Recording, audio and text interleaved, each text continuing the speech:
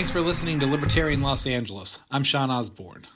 The next few programs are going to be a 3-part series of things I recorded at the Libertarian Convention. We have 3 different speakers. We have Marshall Burt. He's the highest elected Libertarian official in the country from Wyoming. He's a state assembly member. We're also going to have Hotep Jesus and Thaddeus Russell speaking from across the street at the Mises Caucus event. So please check those out, or stay tuned and check these out. And I'll also have a podcast or 2 with some people that I hung out with there, and we're going to talk shit about how the whole caucus went and how the whole convention went as well. So, enjoy.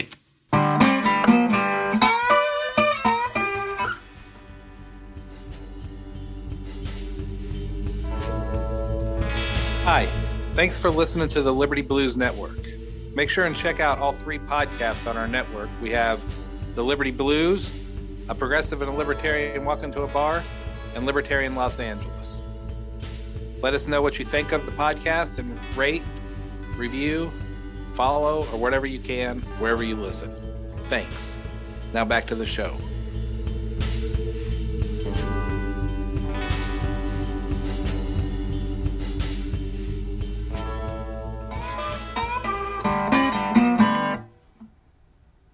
So as you did hear, my name is Marshall Burt, and I do represent 2 cities in Green River, or in Wyoming, Green River and Rock Springs. Both are fall under House District 39. I was asked to kind of come in and just kind of give my perspective, my point on what it takes to get elected. And I can tell you, getting here was not easy. I need to express, first and foremost, what it takes to get elected and to get candidates elected. And I'm going to start off by, 1, asking my wife, T, in the back to stand up.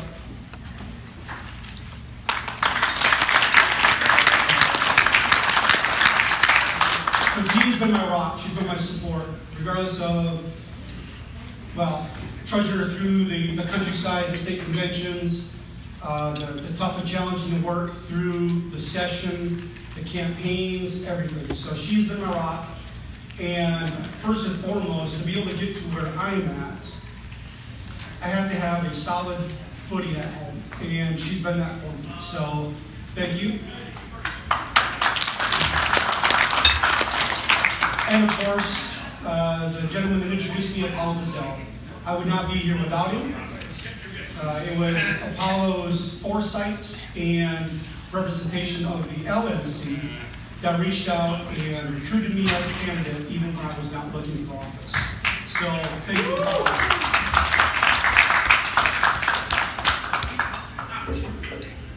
So, I've always been someone to study politics, but more at the national level.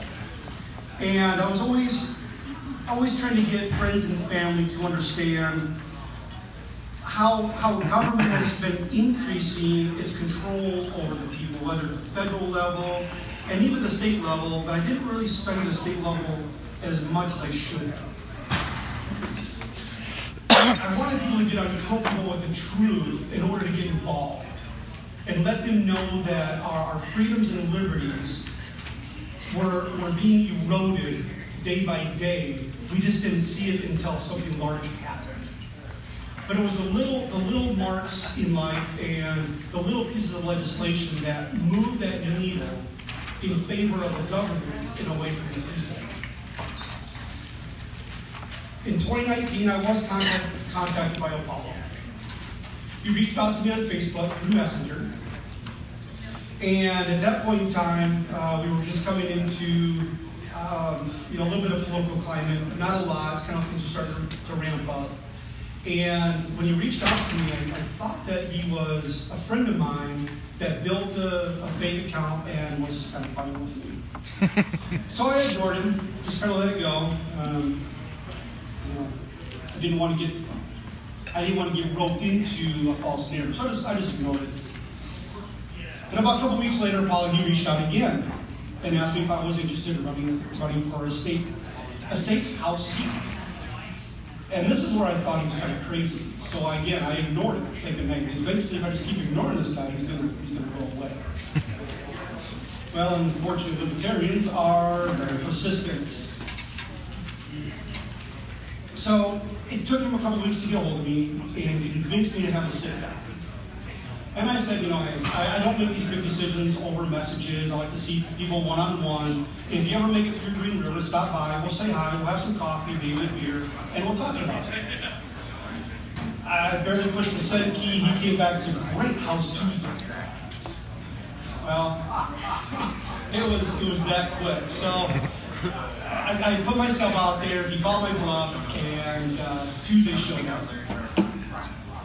And after about 2 hours of talking, he asked me where my political views lie. He wanted to know if I was actually a true libertarian or was I just kind of a little. Where did I truly sit within my political philosophies? We talked about what it would take to become a candidate, what it would take to run a campaign, and really where my views lied in order to make sure that if I ran on the libertarian ticket, that I was truly going to carry that banner. Now, during this 2-hour discussion, the back of my mind, and 2 weeks from that moment, I was planning a wedding. I was getting married just 2 weeks from that particular meeting. So in the back of my mind, I'm like, I'm not going to convince my wife to go along with this. Or do I even have to convince her? So after that 2-hour conversation, Apollo convinced me to attend the first Libertarian Frontier Summit. And he said, no commitments, nothing, nothing's going to be expected. Just come and listen and see what we have lined up. So I took this meeting, notes back to my wife, said, hey, this is what was offered. Let's get through the wedding. Let's go to the summit and see where the chips lie. Since then, I've kind of talked to Apollo, said, hey, you may want to approach people a little differently so we don't think you're trying to, rope them into something without knowing what's going on. We want to make sure that, I thought it was a joke, the way they came across. He just had a mission. He had a mission to get a candidate elected, a candidate, nominated and elected and moved on, and that was his focus. Messaging a little bit's a little different. I think he took a little bit on that.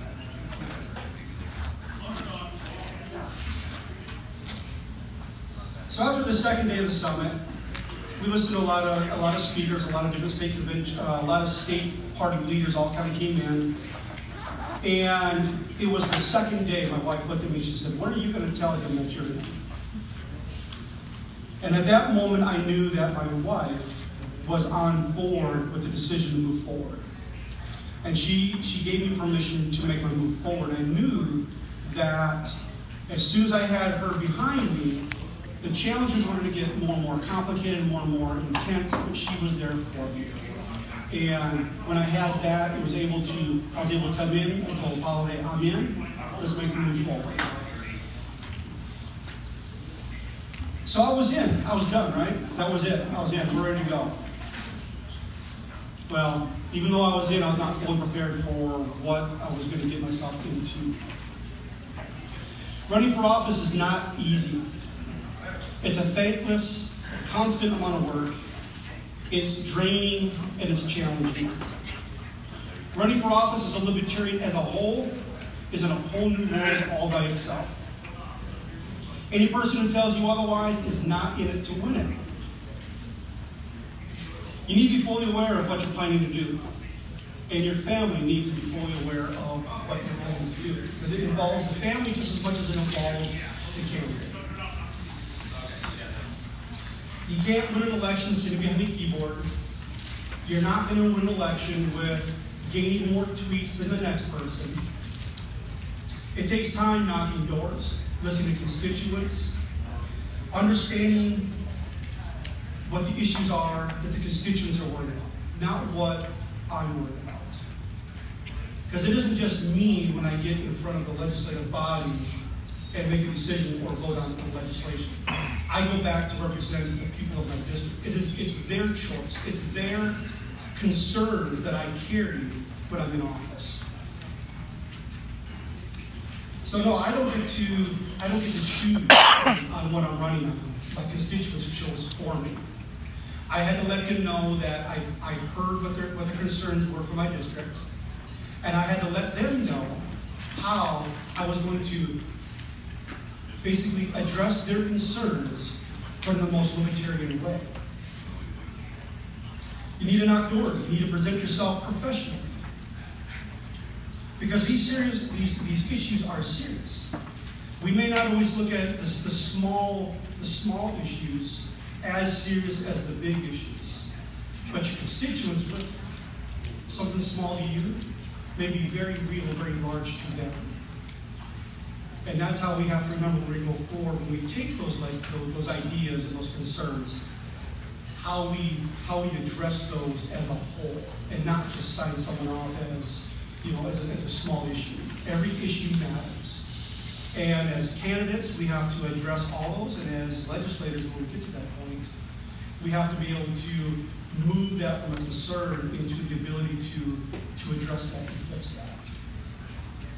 With the Libertarian Frontiers Project, we connected to our voters. We knocked every door in my district 6 times. Yeah. We conducted 5 phone banks on every number that was registered within my district. We left messages for those who didn't answer the phone. We sent out 3 peer-to-peer text messages with messaging for and against particular topics. We send out tens of thousands of digital banner ads across social media platforms. We sent out 6 mailers across the entire district with messages for how we were going to address those concerns that we already knew existed. We attended every event that we could.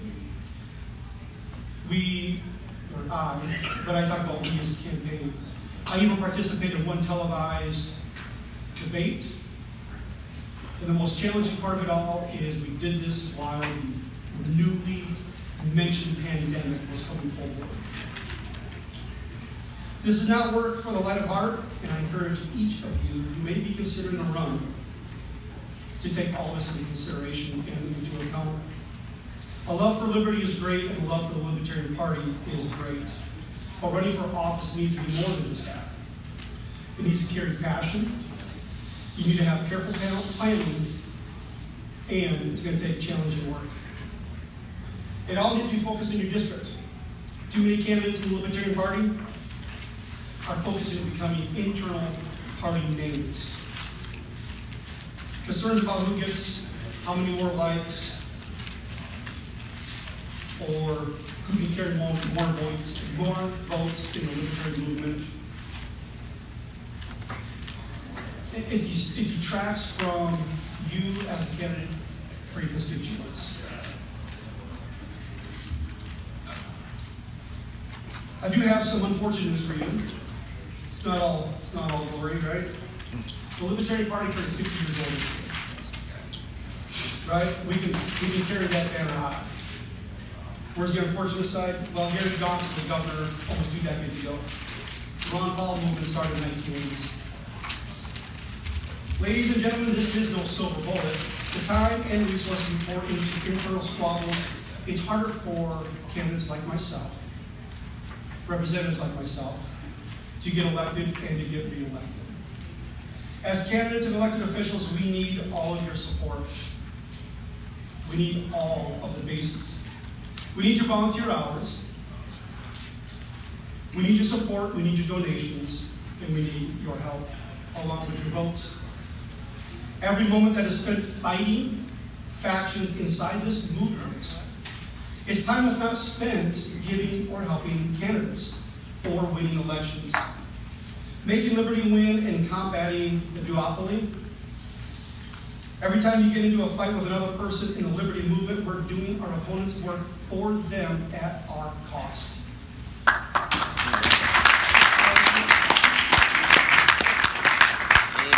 Your candidates and state affiliates need your resources, they need your support in order to get their campaigns to grow the party. The support you send, either your volunteer support or your donations, directly impacts party success. So, and I apologize to Joe Bishop Benjamin, but contributions to the national chairs and the secretary races only amplifies internal fighting. Donating to caucuses instead of candidates gives more power to the voices and a divisive internal party politics. And it takes away my ability and Councilor Marlowe's ability, as well as all of our elected officials' abilities, to get reelected and make Liberty win where it counts. The winning does matter. As a state legislator, I'm incredibly proud of the work that I've been able to do so far. This year I sponsored common sense legislation to repeal outdated laws that cost my state and its citizens millions of dollars. HB 126 is an art mandate repeal that I sponsored, and it removed the language from our current statute that requires the state of Wyoming to buy art upon all new state construction. Right. It sounds silly, but it's there, right? Which is why we went after this. Looking at our state, we are at a $1.5 billion deficit. I thought this would be a great piece of legislation to remove the requirement to buy art upon all state construction. I didn't try to remove art from lawns. I didn't try to remove art from walls. I didn't even try to stop the state from buying art. I just wanted to remove the requirement the state had to buy art.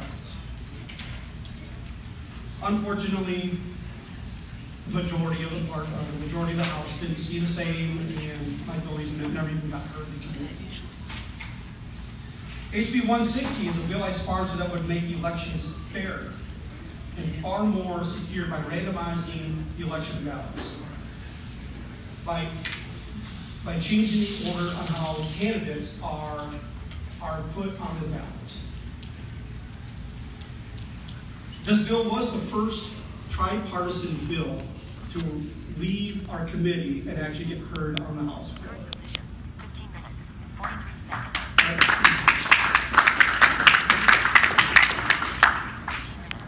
The bill was co-sponsored by the chairman of the Corporations and Elections Committee, my friend Representative Wanitzer, and it made the third reading to the House of Representatives before the Republican Party rallied together and decided to save party politics and not protect the people of Wyoming. Who would have thought, right? So we have some work behind the scenes in order to continue to fight that election ballot fight. And we're going to let the Republican Party know what happens when you cut the porcupine backwards. We're not done. We worked with partnership in the Second Amendment advocates to draft legislation that was signed into law. Yeah, the governor signed into legislation a law that would free up our current constitutional carry law by removing the residency requirement that Wyoming had in order for out-of-state U.S. citizens legally able to carry a gun to walk into Wyoming without having a concealed carry permit. When one of the third revenue source for the state of Wyoming is tourism.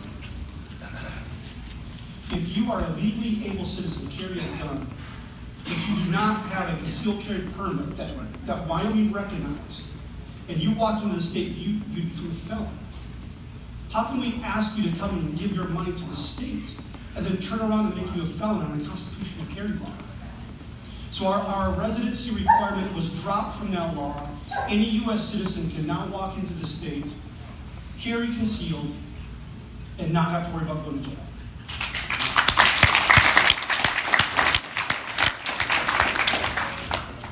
I also worked with my friend Representative Worf and Democrat Representative Carly Provenza to reduce the amount of time convicted felons and misdemeanor charges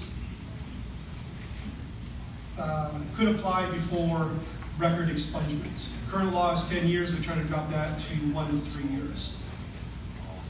The bill was a meaningful criminal justice reform that ended the practice of branding those who have paid their debt to society. It made it through the House, made it through committee, made it through the House, and then the Senate didn't even want to hear it. It died in the state Senate, unfortunately. We will readdress that one, and we'll continue that fight down the road for those that have paid their debt to society.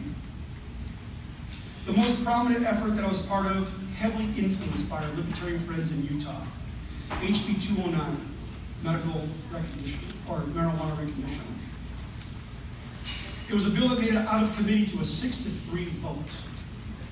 With the help of Christine Sinquist and Apollo, we were able to rally big libertarian names in the Libertarian Party to set up and help usher this legislation through committee and eventually into draft ballot initiative. Libertarian champions like Judge Jim Gray,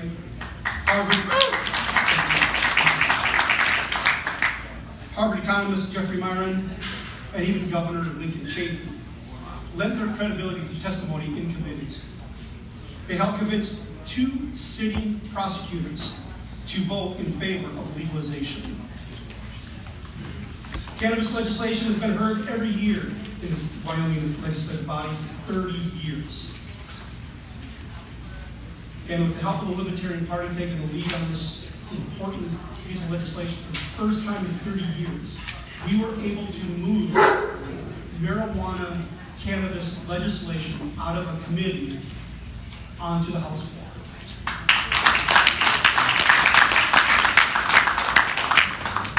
Again, internal party politics and the Republican and the majority side of the House, they buried this bill and we never heard it on the House floor.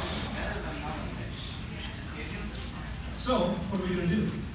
Well, we're not going to lay down. We're going to continue to move forward.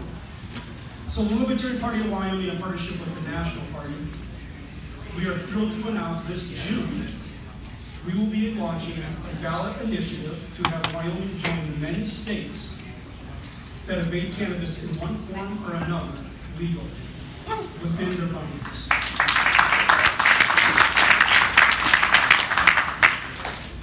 We're working with Christine. Like I said, she's out of Utah. She's worked tremendous within the cannabis world within Utah.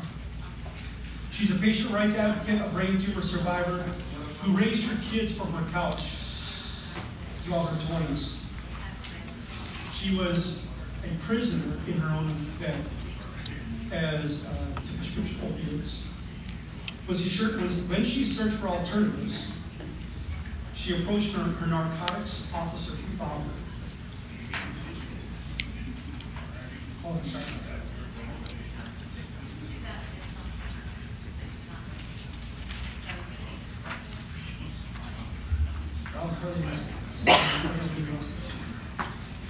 So she approached her narcotics father and he told her you put yourself a bag of weed and see what that does. So she got into the therapeutic side of medical cannabis. She was a driving force after she started working on the therapeutic side of the medical cannabis. She became the driving force to pass ballot initiative legislation in the House of Utah, fighting the church in the state of Utah to actually get ballot initiatives passed in the state of Utah. Knowing how much work she has done, how tirelessly she has worked in order to push that. She has come on board the state of Wyoming and she's agreed to help push our initiatives and our ballot in order to help get cannabis passed. A lot of people ask me as I walk the street, what are the actual odds? Just 2 weeks ago, our northern neighbors in the state of Wyoming, the Arapaho Nation, just passed their legislation as a native tribe to remove all illegal verbiage from the tribe's laws, and they made cannabis law legal within the tribe.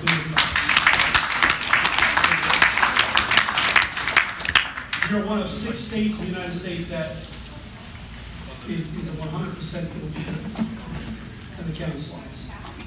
With those 6 surrounding states and our friends from the North Arapaho tribe, we do feel that with the ballot initiative, when we take the voice to the people, we will show the legislative body in the state of Wyoming that the people's voice will be heard. And that is all in the backs of the Libertarian Party. So I thank Christine, and I thank everybody else that has lent their hand into making that all possible.